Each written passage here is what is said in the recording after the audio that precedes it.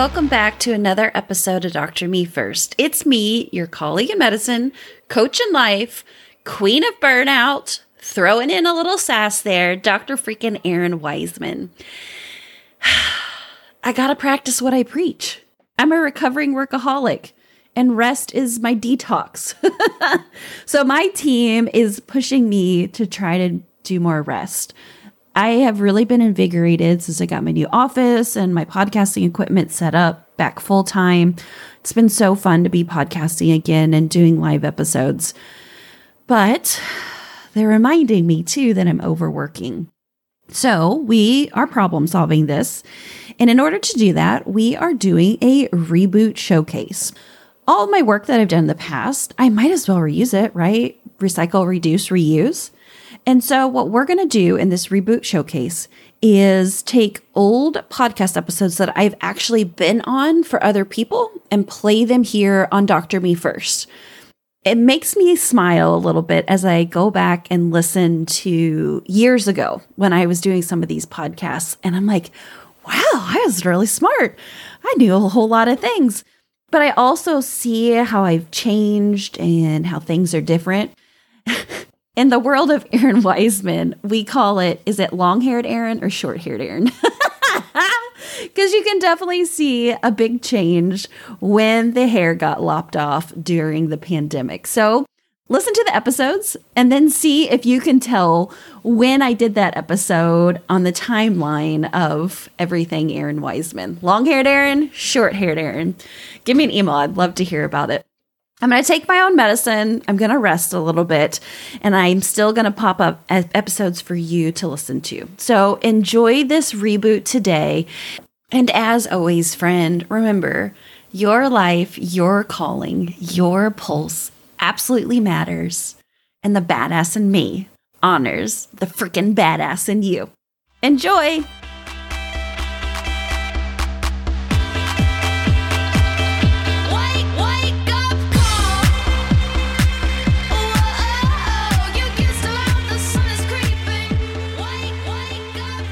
Trailblazers Changing Medicine, episode number 4. Trailblazers Changing Medicine is a podcast brought to you by Green Cloud Apparel, a company committed to bringing out the courage and confidence of women in medicine. And now your hosts, Dr. Lori Boge and Dr. Dina George.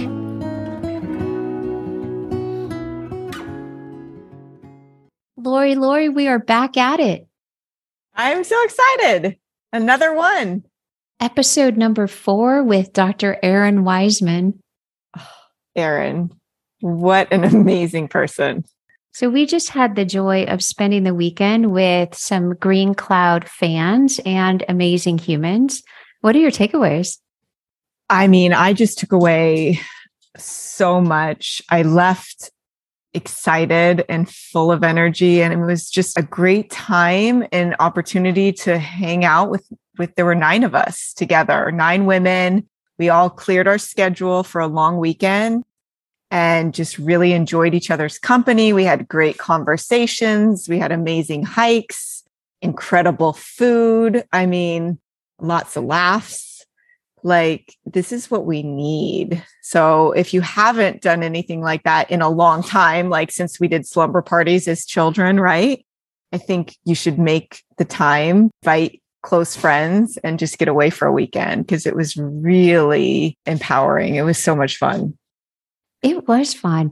And it highlights how different each of the 9 women are, and that we could come together and really create magic and create rejuvenation and enjoyment and have time for rest too. Yeah.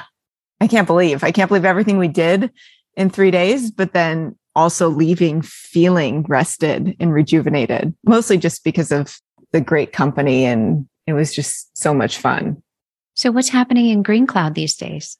So we have the biggest warehouse sale going on, where we just decided we placed our fall, winter, spring order. We have so many amazing things coming that we decided we want and need to clear out space, and we want everything we have now on women in medicine. So we just decided this is the opportunity for everyone that hasn't tried Green Cloud to give it a try at an incredible price. And for those of you that have tried it, grab what you love because there's not much left and it's going to go quick, but it's an opportunity to get more. Yeah, the distribution center needs some room. Yeah. Yeah, with everything we just ordered, yes. But that just means it's going to be so much fun in a few months from now when it starts arriving. So the interesting thing is that women know Green Cloud, but know Green Cloud for scrubs and not for the other cool things. Like, what are the other cool things that are offered? Well, yeah, and that's part of course, we're a scrub company, but we really wanted that uniform to multiform. So we made these really fun tanks that are great under the scrubs or by themselves, under a jean jacket, whatever. I mean, I sleep in them, I run in them. I wear them with jeans. I wear them under my scrubs. So they're very versatile and they'll become your favorite tank top.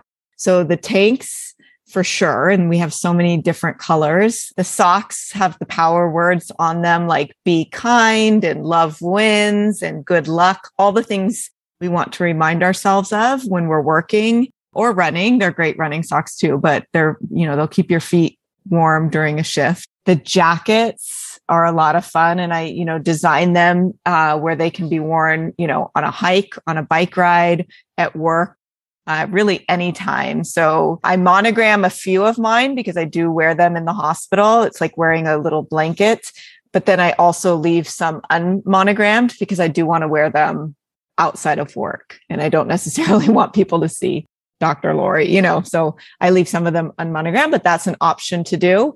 And the sweatshirts are just a lot of fun. They're made from bamboo, super soft material. They're not too thick. They're not too thin. We manufacture those in New York, and we put fun words around the collar. So those are super special too. And you definitely don't need to be in medicine to wear those. I kind of giggle when I wear like the be kind one in the ER, just to kind of remind my patients, I'll be kind too, but I want them to be kind back. Or, they have doctor, we have nurse, we have no thanks to kind of remind ourselves that we need to say no to others and more yeses to ourselves. So yeah, there's a lot of fun things outside of the scrubs to check out, especially during this sale. I think about the sweatshirt. There's one that says lifesaver for all the lifesavers in our lives, right? Yeah. Our caretakers, caregivers, nannies, friends. Yeah. Like all the women in our lives, they are lifesavers. Yeah. They help us keep going. No, it's a perfect gift for so many different people just to show your appreciation for what they've done. Yeah. But it takes a team for us to be able to work full-time in medicine, be a full-time mom, full-time wife, full-time anything else. So we all desperately need help. And it's a nice way to give back to them to show how much they're appreciated. So it turns out that people actually want to get to know you, Lori Boge, the person. So let's start with, what's the best advice you've ever received? I think the best advice I've ever received was really learning to say no thanks, honestly, because to get to where I got in medicine and life, I had to say a lot of yeses, right? So in your teens, 20s, even early 30s, you may not even have an option to say no, right? You need to be published. You need to, as a med student, say yes to everything to get that residency spot. In residency, you're, trying to be chief resident, or you're going for your first job or fellowship. So you have to say a lot of yeses. And then at some point though, when you've kind of earned where you are, it's time to really focus in on what's important to you and start saying a lot of no's. So that may be late 30s, that may be early 40s, maybe it's earlier for some, but it was probably my late 30s when I had no idea how to say no, and I desperately needed to learn to do it. So I don't want, everyone to just start saying no to everything, because, there's a time and place, and there's great opportunities that you just don't want to say no to, but really think about what's important to you. And then just, if it doesn't align with that, no thanks. you're probably good at a lot of different things. And, they may be great opportunities, but maybe just not for you. So that was that a piece of advice. I was like, wait, I should say no. I should be saying no to things. And it was a game changer for my health and happiness, honestly. So let the answer be no and let it be enough. Yep. No is a full sentence. Yeah. Save the yeses for those things that really bring you joy and really ignite the fire in your soul. Yes. Like a weekend girls trip. All right. Last question. Mm-hmm. What do you love about your dog? Oh my goodness. He's just such a loving creature. At the dog park, he has to go and say hello to every single dog and person in there before he'll start playing. And he's just, he's my soulmate. You know this. Yeah, he's such a sweetie. His name is Meb, and he loves Lori. Anywhere that Lori is where Meb wants to be, at least in my short time. Yeah. In Miami. That saying man's best friend? Maybe, but women's best friend too. All right. Shall we move on to our talk with Errin? Yes, I cannot wait for this. I'm so excited. Hi, Errin. Bye, Lori. Bye. It's a joy. It's an honor to introduce you to Dr. Errin Weisman. She is known for so many things. My favorite nickname for her is the Queen of Sass. And you're going to learn a lot about her and how she really is a trailblazer. Please introduce yourself. Dr. Dina George, thank you so much for having me today. Like she said, I'm Errin Weisman, DO, whoop, whoop, representing osteopathic medicine here. I am the queen of burnout and sass, mother of dragons, keeper of the Amazon, survivor of the burnout, and now changing the world one person at a time, I hope. I practice family medicine and addiction medicine here in rural southwestern Indiana. I raise alpacas and 3 Weisman children. And I do a lot of things. I'm just super eclectic, and I love that about myself. I used to think I just had poor attention span, but what I realized is I just have a really big heart, and I just love on a lot of different things. So if somebody sees your life today and says, you've got this amazing podcast, which you do, and over 100,000 downloads, you are a keynote speaker, you have a job that you love, you have a family you love, they're going to say that it's always been this way. Can you dispel some myths about the journey? Of course I can. And the rules that you've had to break to blaze a new trail? Where do I even start? My journey is long and twisty, super long and twisty. And so what you are seeing today is the pretty middles, but it was in a really ugly, dark place way back when. So about 10 years ago, 2014, I was a fresh attending out, because family medicine, we kept saying it was going to get better. It's going to get better, right? When you graduated residency. I was one of those headstrong, crazy, resilient, I don't know what you want to call it, but I ended up having 2 babies in residency.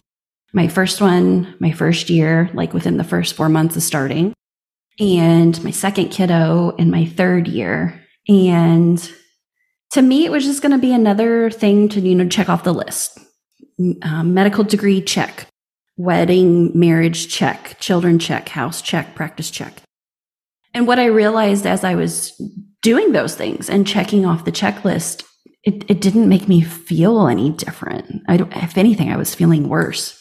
And I didn't really have a name for it.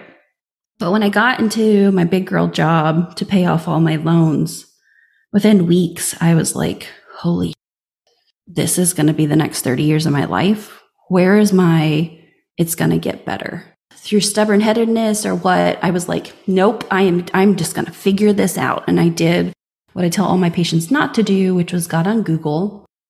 And I found other doctors who were describing feelings of numbness and that they were switching to big pharma jobs or inventing things or hustling so they could make a lot of money and, get out of medicine.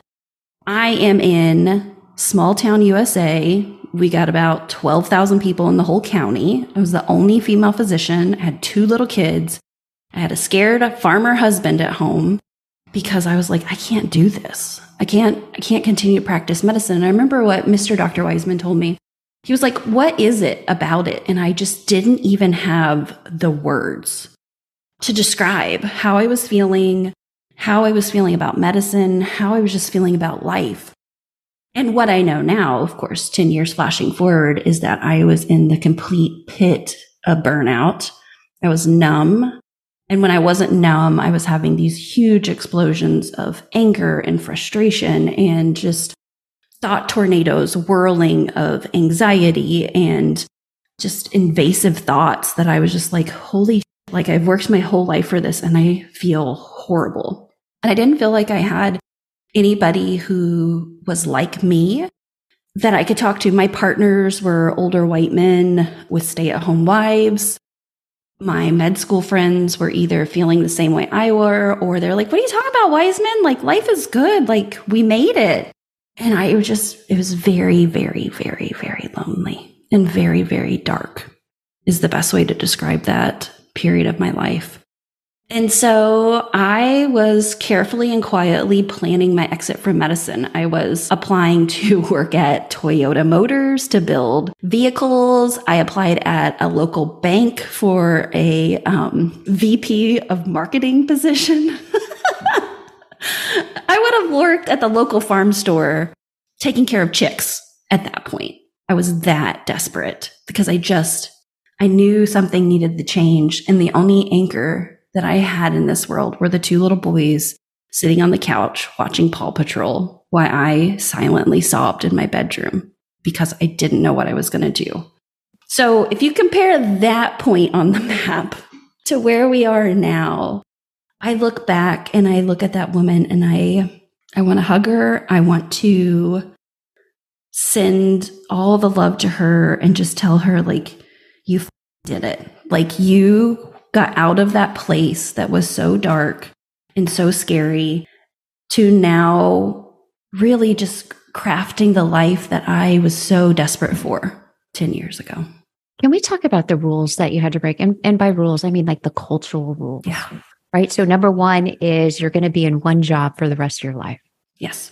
Yes. It was like, I want to do real medicine. I did family medicine so that I could do cradle to grave. I was going to go to the hospital and circ babies. I was going to go to the nursing home and be with people on their deathbed and everything in between. And I was going to do it in this community where we plan to raise our children and where we farm. And that was what I was going to do.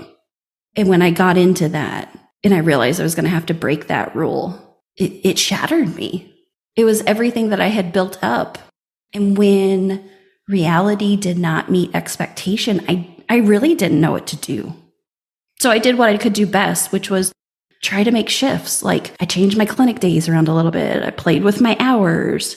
I tried different dictation software to go faster. All the little things that were like, okay, if I can just find like that fix, then things are going to be better.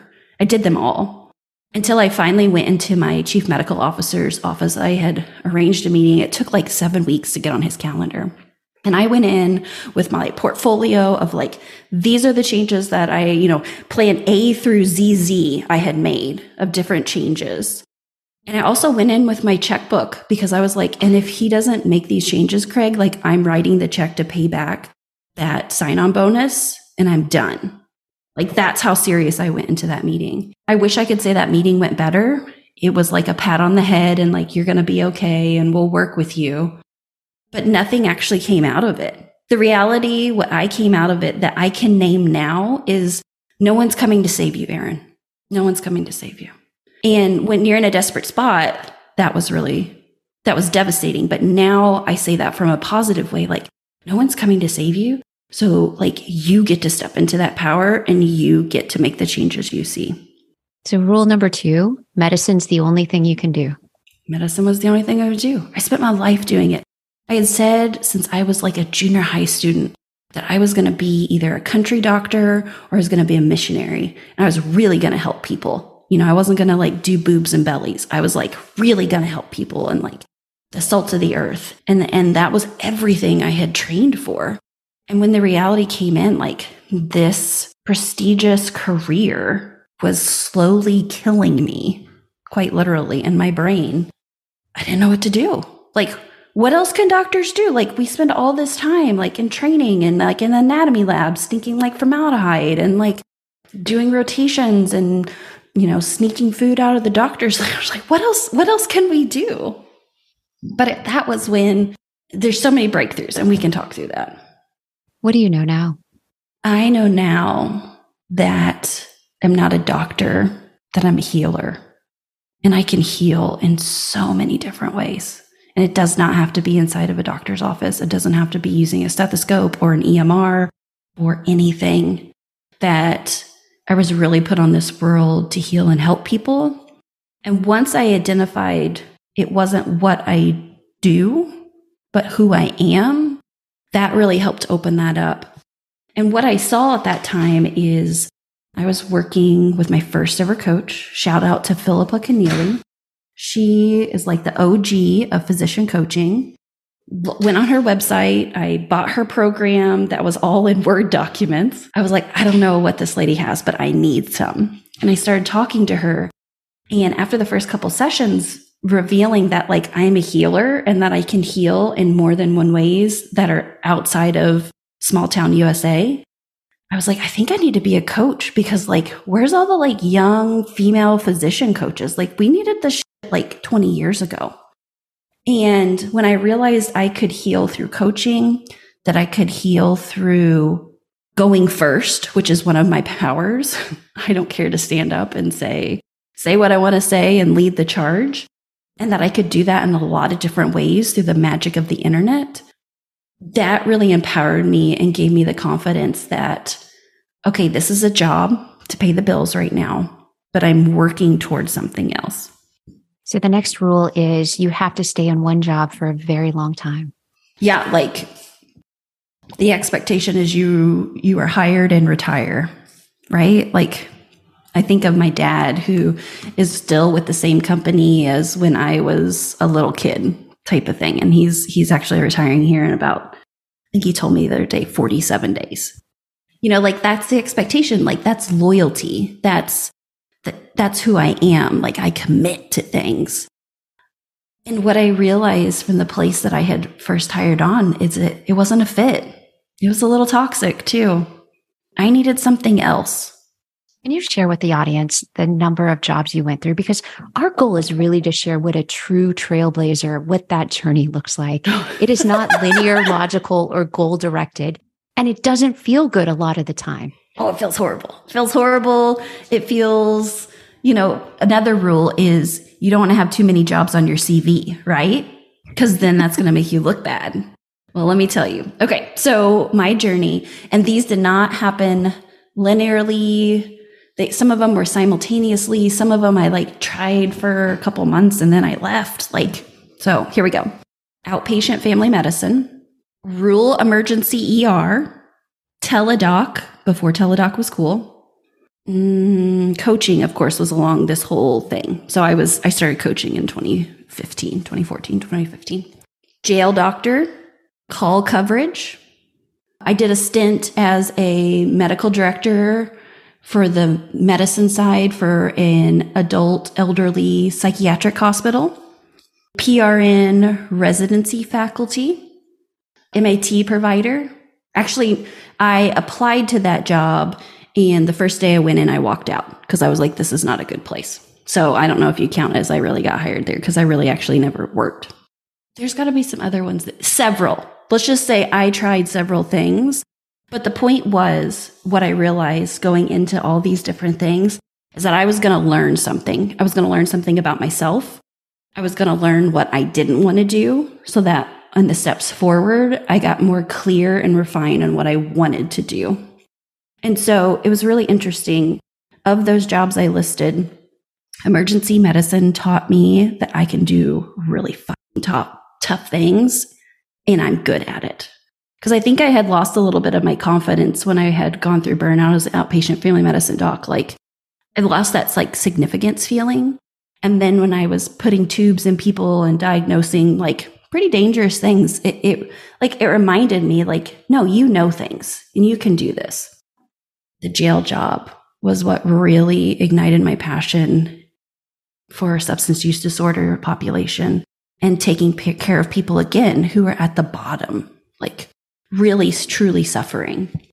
The teledoc job taught me that I hate working from home. Like I need people interaction, like real life people interaction. I did it and I trudged through it. I hated it though. I did not like working exclusively from home. The residency job reminded me that I do love teaching, but I don't like it full time. And I don't like all the ACGME kind of bullshit that you have to do. Like, give me some straight up teaching. Don't make me fill out paperwork. I'm good with that. Which all, honestly, it primed the pump for me for the opportunity that I'm in now, that I 100% can foresee doing the rest of my life. I can actually say that I hope that I die at my desk at this job. I love this job that much. And for the listeners to know, this is years that you're going through. This was 8.5 years. Can you speak about the emotions that came up and what the fuel was to keep going? Sometimes that's a long Sometimes journey. It was fear. I'm not gonna lie. Sometimes it was, holy shit, mom has got to go make some money or we're not going to be able to pay the bills. Now, luckily, Mr. Dr. Weisman, I mean, there were times he was like scrapping old metal on the farm and, you know, we pinched pennies and we made it through so that I didn't have to work like a dog in medicine to make it happen. And I can successfully say the kids never ate cat food. We never lost the lights. We never got behind on our mortgage. Thank the universe for all of that. Like we figured it out, but there were a lot of weeks where it was like, okay, we got $30 in the checking account. And there was fear behind that. There was fear for the acute situation, but there was also fear in my heart of like, am I ever going to find my fit? And that one was the scariest one. That one was the one that kept me up at night, that, you know, maybe there wasn't a place for me in this world. I was just going to have to like settle or figure it out. And that's not my personality whatsoever. So many of us isolate and we blame ourselves. There's something wrong with me. In that 8-year journey, how did it come up for you? And what was your process? Oh, yeah. And that's what I was going to say is the other emotion besides fear. How I found to combat that was through my internet friends, #online friends or real friends. Was during that time, because remember, I'm the only female doc. I'm the youngest by at least 20 years, maybe 25 years. We didn't even have internet. I had to go to the library or hotspot off my phone. Found groups of people who were like me too, and realized that where I was at, that I really truly wasn't alone. And so it was finding you, Dina. It was finding so many other women out there who were having similar enough struggles that we could sit in the suck together, but then also be reminded of how magnificent and how brilliant you are, in that, yes, it is in the absolute 100% muck and shit and awfulness right now. You can get through this. And even if you don't, I always knew that my internet friends, I could text and I could say like, things are bad, you know, and I would get help. I would get help, even though it was a hit to my pride, but that it was going to be okay. And it was through community. It was through connection, honestly, that got me through those really rough times. And then it was also figuring out my own shit along the way too. But I could only do that from a place of safety and security. Going and finally sitting down and working through traumas in my life. Finally acknowledging that like, hey, I do have anxiety and I have suffered from depression, and like store-bought serotonin is just as good as real serotonin. And like, there's another rule that, you know, real doctors don't take medication. Like we just hustle through it and we don't ask for help. And like, we tell the state boards that we're fine and that we have no problems because we're superheroes and we don't have any feelings and we don't need feelings because we're doctors. And so during that time, being around people who are like, no, I have that problem too. And actually I felt a lot better, and working with people I were coaching. And I was like, you know what? if I'm referring these people to therapists and psychiatrists, like I gotta belly up to the bar and I gotta do it too. And that was a big turnaround point as well, to receive the help that I so freely give to patients, to say like, absolutely, I can help you. Because if your PHQ-9 score is higher than the people sitting in front of you, friend, you need to get some things taken care of. So the next rule is you have to earn a doctor's salary. Oh, yes. Another rule that kind of bellies right up to that is you have to pay off your student loans in 10 years. Like that was a really hard rule in my brain that I was like, so I came from a family, there was no college savings. It was like, kid, you better get scholarships because there's not anything extra for you. So I knew entering into college and then going into grad school, like it was all on me. And so the rule that I had put on myself was like, you're going to make the money and you're going to get your loans paid off and you're going to follow Dave Ramsey to the T because he is God and he knows what all this about finances and you need to do it. And what I realized is that the income was really a set of golden handcuffs and it was keeping me in a place that was really unhealthy for me just because I was trying to meet these arbitrary goals of getting my loans paid off in 10 years. And I don't think Dave Ramsey's 100% wrong, but he wasn't right for me when we were going through all of this. We did luckily have a good emergency fund, which that's one of the things he talks about. But like the whole debt snowball, I was a little over $200,000 in debt. That's a long slog to do a debt snowball I took it to the extreme as well. Like we were paying a lot of money down on loans because it just felt like a huge, heavy weight. And so it was rewriting the rule of like, it's okay to have debt. Like you don't have to make yourself suffer because you have debt. But I also had a lot of emotions around quitting medicine and changing my roles in medicines while still having debt too, that I had to rewrite and to relearn about as well. The thing with you have to make a doctor's salary if you have a doctor degree, it took me a long time, but I finally realized this, like, no, you have to make enough money to live, whatever that looks like. You know, luckily we do live in a rural area. We do grow a lot of our stuff. We do process a lot of our own proteins. And so our cost of living really isn't very high. So why am I pushing to make multiple six figures in the long run when we maybe really need to make, and we did at times, like $60,000, $50,000? Lots of different things that you had to overcome, how you identify what you have put into your degree and what you expect to receive from it.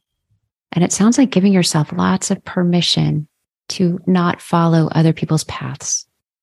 Dina, you know I followed no one's path. You know, a big part of that was in 2017, I discovered the work of Dr. Kristen Neff about self-compassion. I wish younger Errin had been taught self-compassion because my whole life, I had always used negative self-talk as a motivator. Like you can run faster, you can go harder, you can stay up later to study. I played collegiate athletics and that was definitely a part of it too. But what that negative self-talk turned into was the only voice, it was the only motivator that I had, and it got super cancerous. And I was really resistant at first to self-compassion. I'll say I was mixed. I wanted self-compassion, but I was afraid if I started practicing self-compassion that I would lose my edge and I would get soft, because I'm not a soft person. I am a fierce person. And so it's taken years and years and years and years and years, several years. But now I realize, like, you can be nice to yourself and you can still kick ass and take names. For sure. And still be motivated and get the work done and have less heavy baggage. Mm-hmm.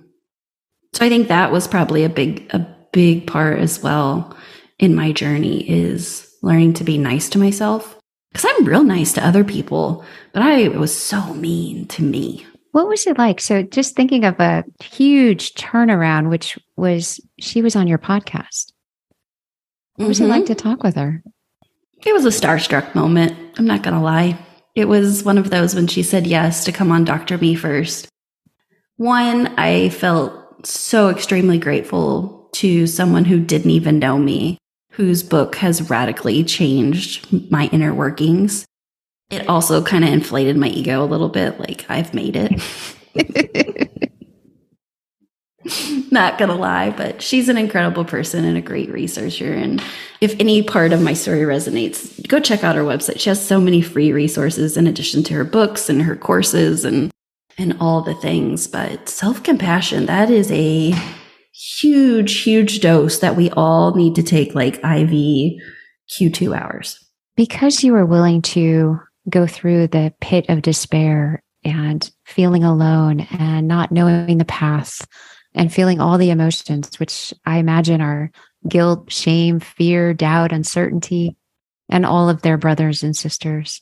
What has that helped you become and help you now offer to others?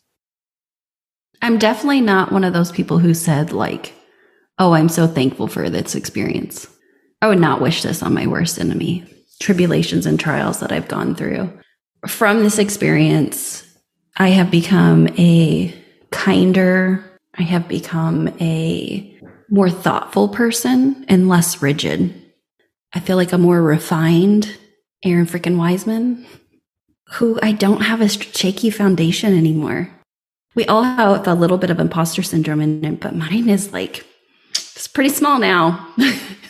I have literally, rose from the ashes because my burnout was that detrimental to my spirit and my soul, that I know that I can do whatever life throws at me in the future. And if I can't, I do have the resources of other people, of so many other skills and tips and everything that medicine has to offer and everything that the world has to offer, that I'm no longer locked into doing it just myself. When I think of you, I think of you as a beacon of light, and you hold up the light for others so that they can see a little bit more or a little more clearly. Can you share with us the different beacons that you hold, meaning the different areas that you have offerings for people? Absolutely. So I'm proud. They're all like my children, that. As I think about it, all the things that I do is like my little collection of my little things. So my original first beacon of light was just starting to do coaching. And I initially had named it Truth Prescriptions because I was, this was back when like Instagram was just getting going and all that kind of stuff. So I was making these little squares and putting them out there with like little truth bombs on them. And so I called it Truth Prescriptions at the time because I thought, it's quippy. And also I didn't want my name on the internet yet. So, you got to hide behind a facade. But it was where I was just starting to like say the things that I thought other people were probably thinking, but nobody was actually speaking into the world. That became, just grew and grew and grew. And now my beacon of light that came out of that is Dr. Me First. Like you mentioned, it is a syndicated podcast that is over 400 episodes and so much knowledge and goodness and grit in it as well. There's a book that goes along with Dr. Me First that you can get on Amazon that I wrote several years ago now. I think about 5 or 6 years ago. That was the workbook that I thought I really needed when I was in the middle of burnout. I wasn't seeing coaching tools that were geared towards physicians, so I wrote it. Another beacon of light that I'm super passionate about is called Burnt Out to Badass, because that's truly what I exhibit and flash that sassy light out into the world. It's coaching, it's online education, it's speaking. It's also a podcast because podcasts are like tattoos. Like once you get one, you kind of want to get some more. And right now, probably my biggest beacon on the hill, my lighthouse, is Physician Coaching Alliance. Back in 2018, I was starting to see all of us lone wolves out in the woods of coaching, and we're all trying to make a difference. And I was like, you know what? We don't have to do this alone. And like starting to see like the cool kid table develop. And I was like, not doing that junior high crap again. Like we're all coming to the table. And so I just invited a lot of random people who I thought were super cool and I wanted to be their friends to a Zoom meeting that we initially called Coaching Circle, just for support and community. And what it has developed into is a platform and organization that supports people who want coaching. It supports physician coaches, and it also supports organizations, practices, and medical staffs who want to up their game in wellness. And it's legit. I mean, we have a statistician that collects all our data. We have an accountant who issues all of our pay stubs. We've got an attorney who does all of our contracts, and I get to sign on the bottom line as the CEO. And it's really showing healthcare like, hey, we don't need to throw ourselves on the fire and burn. Like, we can fix healthcare, but first we must take care of ourselves. And I'm specifically doing that by rallying coaches and rallying organizations to embrace this and take care of their most important capital, which is their people. And then your newest beacon of light is offering hope and healthcare to those struggling with, suffering from addiction. Absolutely, it is. Yeah. So the job that I want to die at my desk from, I was searching back in, it was COVID. So 2020. Yeah, 2020. I had actually left the job at the residency because I was trying to homeschool 3 kids, and we were, I was still, practicing clinically. I was doing the medical directorship at that psychiatric hospital. And it was just like too much, and then the world, of course, was imploding around us with this crazy virus. And so I had taken several months off from the residency and from practicing. And it was one of those that it was like, okay, it's time for mommy to go back and, make some money. And so I was on Indeed, actually, just looking around, seeing like, okay, what next? What do I want to go back to something that I did before, or what's available? And I came across a job posting that was looking for a nurse practitioner for an FQHC, not about 25 minutes away from my house. So not far by rule standards. It's in the town where we go to Walmart. Let's just put it that way. And I was like, well, if they want a nurse practitioner, they probably would really like a doctor. So I applied. They called me the next day, and we set up a phone meeting first to talk about. And I knew I'd love that population. I had done the jail job. I had done all the training to do medication assisting and addiction. And I knew the FQHC standpoint, which is a federally qualified health clinic, was definitely a place I wanted to be. Because the things I had learned from all those jobs was like, I'm never working for the almighty RVU again. I will never work full time. So I went into that telling them that I would work 16 hours a week. And they sweetened the deal. And so I ended up working 20 hours a week clinically.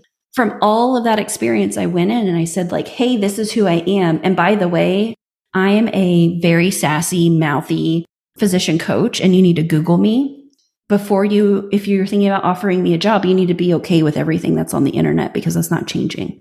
I'm going to continue to speak. I'm going to continue to podcast because this is something that's very important to me. And I'll be damned. They offered me the job. Even after all of that. Yeah, it'll be 2 years in August that I got to start and implement this clinic. We went from a staff of 1, which was me, drawing blood, rooming patients, doing all the things, to I just hired my 7th staff member this past month. And so we have grown and grown and grown. Yeah, I do primary care, and I specifically focus on folks who have substance use disorder, either personally or in their families. So here's another rule. You have to take what's offered. Can you talk about the boundaries you set with clarity about taking this role? Yeah. And I want to remind people, the job that you want is not on Indeed. It's not in LinkedIn. It's within you. And you need to be very clear on what that is before you try to, because I'm a square-shaped peg who has tried to fit in round holes for most of her life. And it doesn't feel good. It does not feel good. So it's really important to define your square peg and then be able to vocalize it with firmness, but also with clarity for people so that there's nothing to be scared about. It just is what it is. Yeah, asking for what I want. Who goes into a job interview and says, I'm going to work 16 hours a week? I did. Who's going to go into a job interview and say, like, I will not be on call more than once or twice a quarter. I did. Who goes into a job interview and says, I know my worth and you're not paying me by piddly FQHC standards of what other people get paid. Like it's not going to work. If I'm going to set this up and, do this, I need the appropriate compensation. And I think it's just being really real and having the data and the evidence to support what you're wanting. I didn't ask for unicorns. I didn't ask for a Lamborghini. I just asked for what I know that I needed. And they met me there. How would you finish this? A trailblazer's life really looks like? A trailblazer's life looks like uncertainty sprinkled in with a bunch of magic. What does every woman in medicine need to know? She needs to know that she's not alone, that right now is not her forever, for good or for bad, and that help is available for those who ask for it. Final thoughts, my friend. It's just so good to sit here and talk to you. I hope that this inspires other people to blaze their own trail, no matter how crazy it feels, no matter how off the map. I would have never guessed that a small town girl from rural southern Indiana is now a thought leader in the space of physician wellness, retainment, recruitment into feminism and medicine, but she is. And whatever that crazy thought is that you have, it's not crazy. Just keep working on it. You'll have to do the shitty first draft, and then you'll have to revise it and revise it and revise it. And you're going to have all the feelings, and you're going to go through the whole gamut, but you're tough, and you can do it. Where can people find you? Everywhere. You can Google my name. It's Errin with 2 R's. Weisman is We Is Man. That'll pull up probably Dr. Me First. That'll pull up Physician Coaching Alliance. That'll pull up Burnt Out to Badass. If you like listening to me, come over and listen to my podcast first. I hang out on Instagram under my name, so drop me a message there. Anywhere else, it's my team members. And they're great, don't get me wrong, but I limit my social media exposure because I want to have real conversations. So I have a Slack group called Errin Weisman's Badass Slack group because other places are too noisy. And so it's where we have real conversations. It's where we have a lot of fun. We share pictures. It's exactly what I want it to be. Thank you so much, my friend. Absolutely. Thank you.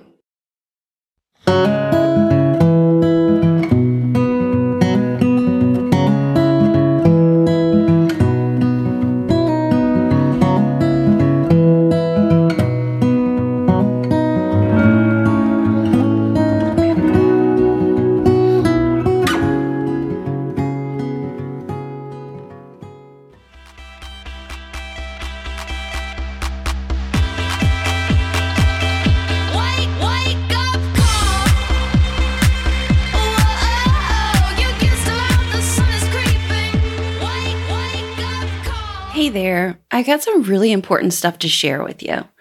Besides developing Dr. Me First over the last, I think it's like 7 or 8 years now, and Burnt Out to Badass, which is a little bit newer. It's been going on for about 3 to 4 years. I've actually been developing another business kind of on the side, and a lot of you folks are surprised when you hear about it. It's called Physician Coaching Alliance, and it does a lot of amazing things. First of all, if you're a chief wellness officer or you want to see more wellness in your organization, hospital, medical group, residency program, etc., Physician Coaching Alliance is your answer. We do consulting and coaching within organizations to bring better wellness into the healthcare space. So you need to go over to the website, physiciancoachingalliance.com, drop me an email with the organization, who I contact, who I talk to, and we can come in and help your institution. The other part of Physician Coaching Alliance is for those who are looking for a personal coach. Of course, I would love to be your coach, but I also know that I'm not everybody's, taste and spicy sauce. Let's put it that way. So there we have a menu of over 70 coaches who specialize in so many different things, who come from different parts of medicine. Some people are in medicine, some people are out of medicine, some people are hybrid. It's just an amazing group of an eclectic amount of skills and personalities. I'm sure you can find your next coach there. So again, same website, physiciancoachingalliance.com. And lastly, if you are a coach and you're tired of going it alone, maybe you're in a slump, maybe you just want to be around other physician coaches who are willing to give and are over the hustle culture and not about competing with each other, but knowing that how we heal healthcare is better together, then also Physician Coaching Alliance is the place for you. PCA fulfills so many of these needs and more. It's all on the same website, physiciancoachingalliance.com. You can hang out with us on LinkedIn and on Instagram by the exact same name, physiciancoachingalliance.com. Yep, I've been busy. Running multiple companies, practicing medicine, taking care of alpacas. But you know what? It is my heart and joy to do this. And I hope that PCA can become a part of your story too.